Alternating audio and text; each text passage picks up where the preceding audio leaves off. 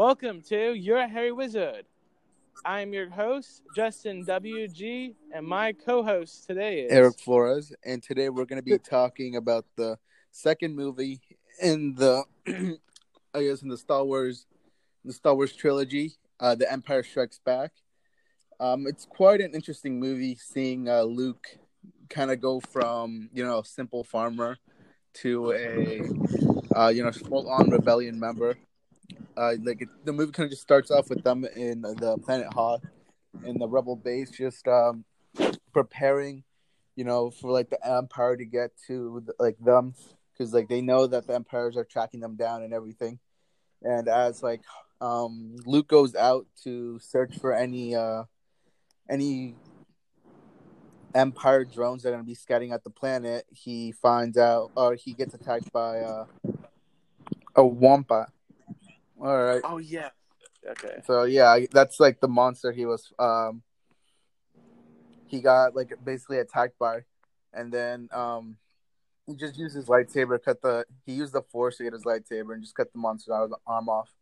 But everything starts kind of kicking up, and once the Empire actually gets to the planet, and they start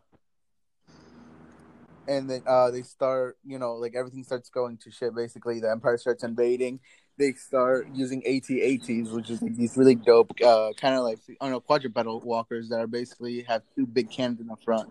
They start destroying everything. Yes, and I believe that it's great to mention with what Mr. Renew said in class about their maneuverability is very low. Yeah, their maneuver is very low, and then also they have a pretty major weak spot in the fact that if you shoot one directly in where it connects the head to the rest of the body, kind of that neck area, you can basically take it down in one shot, which is a pretty big design flaw in my opinion. But you know what? To each their own. Yeah, we see that I forgot who said it. I think Nick said it in class that it looked very menacing up close, but it would be very easy to take down due to its maneuverability. Yeah. You can see the rebel pilots, they kind of quickly learn that they're pretty bad in maneuverability, so they just kind of wrap their legs around in wires and then kind of take them down pretty easily. I also really like the mechanic of the it feels like it's like a castle siege, but they're just taking down like a machine, or like an elephant. It's like an elephant. Kind of reminds you of it's wooden a mechanical elephant. The giant wooden horse, it could house a bunch of people and all that stuff, and they would come out when they need to. Kind of reminds you of that, except it's not a trick. It's more like it's coming right at you, and you better find a way to take it down and get out of its way because it's going to kill you. And I believe we do see a enhance in the story and the relationship between Han and Leia, Princess Leia. And we see them making out, I believe. And I said this in the last podcast we did, but I feel like Han Solo really has developed as a character, even though I did rate his design like a 5 out of 10. But I feel like through his actions, just because he's a generic bad boy, I really feel like he's found a place in the rebellion and really starting to prove himself even more than the last one. Even though he's not the main character or anything, he's still a really good supporting character for the cast, I'd feel. Gee, I'm not trying to get it wrong, but I'm trying to remember when do Luke and Leia kiss? I don't remember if it's in this movie or in the next one. No, we did talk about them kissing at the end on the cheek, and then they kiss in the mouth in this movie. But I forgot when it was. But they did say, yeah. Because I remember me and Nick had a discussion in class, and I was comparing Leia kissing Luke as a type of motherly love, or I don't say dedication, but a view of Leia caring about Luke, but not romantically, but acting like he's her, she's taking responsibility over him because Luke does not have any parents that he knows of, until of course he finds out that Darth Vader is his father. Spoilers, but it's really not. But I mean, I really, at the end of the movie where we see Luke and Darth Vader in the last lightsaber duel, I always felt like Darth Vader was kind of messing with Luke, and if he really wanted to kill him, he could have in a sneak attack towards the end of the battle. But we see him, Darth Vader, get like I'd say like attacked, but it really didn't hurt him. It was more of something that pissed him off, and that's why Luke lost his hand in that scene. I mean, yeah, for like the whole movie, the rebellion's basically on the back foot from like the Battle of Hoth to like Luke going off into some remote planet training with Yoda, which is a pretty big part. That has like a bunch of metaphors kind of showing, or a bunch of kind of foreshadowing that Darth Vader is somehow related to Luke. Like when he enters the cave and then he has the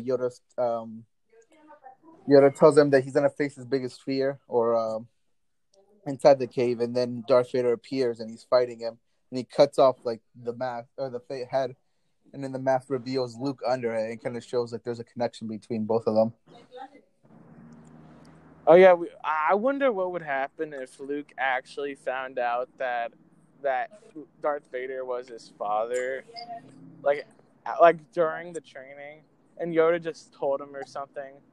But I feel that Luke not knowing adds to the factor of Luke wanting to suppress or not feel sorrow, but like feel like a connection that he's responsible. Like the lineage that he's in is going down the path of Darth Vader, a Sith Inquisitor, a Sith Lord. And I feel that Luke kind of feels responsible for his father. And that's why it really makes the ending of the movie so much better when Luke falls over. Because I talked to Mr. Renew in class about it, and I was wondering if like Darth Vader couldn't use the Force to bring him up. But it was theorized that Luke just like fell too quick for him to do so. And Luke didn't know for sure if the ship was going to be there. But due to Leia's Force connection with Luke, like say that like that bond I told you about, that they were able to save him. And we get into the next movie, which it starts on Endor, but I feel that not starts, but like it originates around Endor. And I really like how the bond of the father and son, and like I don't want to say Princess Leia is the mother and Darth Vader is the father, but I would say she's there and acts like she like really cares. Instead of like Darth Vader just asking Luke, "Do you want to join the Empire or rule the galaxy?" I really don't think that's a really something a father should do, even though he's tainted already. Yeah, I mean, you can, as you were saying earlier, like you can see their lineage kind of going down to the dark side. It's like Luke kind of only fights with anger once he starts like threatening that if he doesn't join her, he's gonna get to Leia and all that stuff. And then he starts like actually fighting for real. He gets a scratch off, but then Darth Vader quickly shuts all that shit down and just cuts off his hand. And then kind of going back to like quickly to the Yoda scenes, you can kind of see more the fact that Luke starts tapping into the Force. Before he kind of just used it as like, oh, the Force, I just have to. It's more like senses and stuff like that. But then as he does his training, you can see him be more tapped into it. As like with the rock training and him lifting out his X-wing out of the swamp water. But like, it's kind of weird that Yoda said that he's too old to be able to start his training, because like the younglings are trained at a very young age. Like Jedi's are trained at a really young age, and maybe he saw the connection between his father, who also started training at like a semi-old age for a Jedi. And he might have seen like the connection there and thought that Luke was going down a dark path. I feel that Yoda was Luke's second mentor, and I feel that he developed his Force power and now use the Force, or he learns the concept of using the Force, and we see more of a connection through multiple tests. And then we get to the kind of like the climax of the movie where the Han Solo, Princess Leia, Chewbacca, they all get to Cloud City with where Lando Calrissian, Mm-hmm. he betrays them, and then Han Solo gets this. He gets carbonized, I think, and that's kind of like the turning point of the movie, I would say, to like where everyone else they rebelled. You know, I did have a problem with the bounty hunter scene with Darth Vader when he was sitting at the table. You know, it's really iconic because they were like standing in like the back next to Vader, but wouldn't they want to be behind them? Like I really didn't really understand the I positioning mean, in that scene. when you're the most, like, I guess, second strongest Force user ever, apart from like Palpatine, you don't really need to protect him. What are you gonna do? Take a shot for him? Nah, bro, dude. You saw when Han tried to shoot him, bro. He deflected that shot right off. He didn't tank it, bro. No, he just put his hand up and just slapped it away. Basically, he was like, "Nah, bro, don't come at me with that." Because like Boba Fett and I think it's T-128, the droid, the assassin droid, which we don't know that much about assassin droids, but just because I've watched the Netflix series, I know that's an assassin droid. I mean, those things are And no joke. they're assassins prone to Jabba the Hutt, and we'll see more of him in the next movie. But I really like the Jabba lineage as well as the main story's lineage, but I really like the bounty hunter aspect in the series, and I feel like it brings a lot of mystery and intrigue in how they act. Like we saw that they used a technique, the Han Solo, but I think they turned off their ship on an asteroid, I believe, and then when the Star Destroyer left that was searching for them, and then the bounty hunters followed them after they put their ship back on. I mean, When I saw that scene, it's like really suspicious, and like I really like the whole like orchestration of planning that went into the movie. it's kind of like outsourcing. Like, think about it. Like, the Empire is basically just a giant government, a galactic government, and they're just kind of outsourcing to other private companies. It's basically what it is. Like, Boba Fett is just a private company. He's a mercenary. He's just like someone you can hire to get the job done.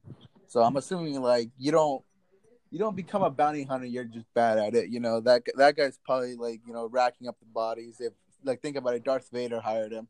So this guy's like no joke. So he's probably really good at what he does. Well, we know the whole lineage of Jango Fett and then Boba Fett, but I used to have the Lego set of the ship, Jabba the Hutt's palace ship, and he was standing next to the Rancor pit, and it used to be like one of my favorite builds as a kid. And I really enjoyed the design of Boba Fett compared to the other characters. I feel like his design is really good. What's kind of cool is that you can see Boba Fett with Jabba, in like the in the first movie, A New Hope. You can see him in the background. He doesn't do anything. I'm assuming he's just waiting on orders from Jabba. And it's kind of cool that they added that little detail. He didn't have to be in there, but he was just in the background. And most people wouldn't even know who that is if they didn't watch the movie. If they watched the movie for the first time, they would have like no idea. He was just like, "Oh, who's that cool guy with a helmet?"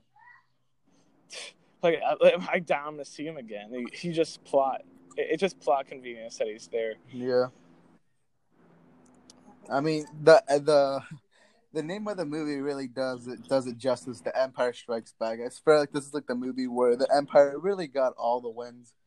They took over the Rebel base on Hoth. They got Leia. They sent Luke off running her. What else? They got Han Solo and Carbonite. They basically took over that city in the sky. No, but they lost that though. Did they lose it? Well, yeah. Wait. No, they fought back and they kind of lost because the rebels escaped. They didn't. No, but like they have control over it. Like it's theirs now. Wait, no. Lobot surrounded them. I remember Lobot surrounded them in the movie with all the people from the Cloud City, and then they disarmed those stormtroopers and they escaped. Or I did see that. And then the bounty hunters were afraid of Han Solo, and then they escape too. For some reason, I don't know how bounty hunters who are trained, like you said, are afraid of someone with a blaster. Like, I'm pretty sure Han Solo's blaster isn't like the Star Wars Battlefront 2, where it's like some hero weapon and it explodes you on impact in like 3 shots. I don't think it's like anything like that, but I guess you could say that Boba Fett really didn't want it. It didn't feel like the necessary need to stay there anymore, so that's why he left. Yeah. I mean, I guess they took a really big loss when Han Solo was frozen in carbonite. Like, it's kind of weird. Like, that's kind of how they not ended off, but like have his fate for that movie.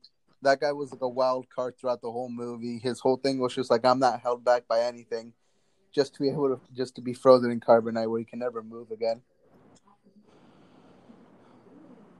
Well, I think you mentioned the theme of the movie, and it really makes me think that the rebellion is most likely, spoilers, going to win, because that's pretty canon. But throughout all like the experiences in this movie, I'm pretty sure the rebels are gonna have some time to shine in the next movie, and possibly pull out a W. We see Darth Vader talk to Luke, and it was your fate has been seen by Darth Sidious. You will destroy him.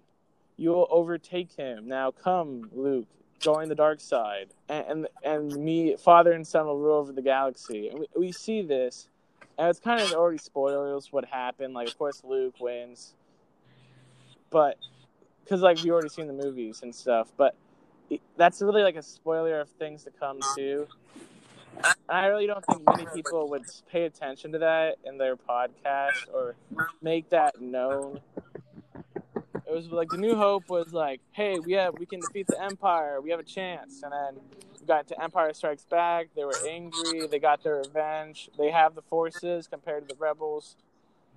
And they basically slaughtered them in this movie.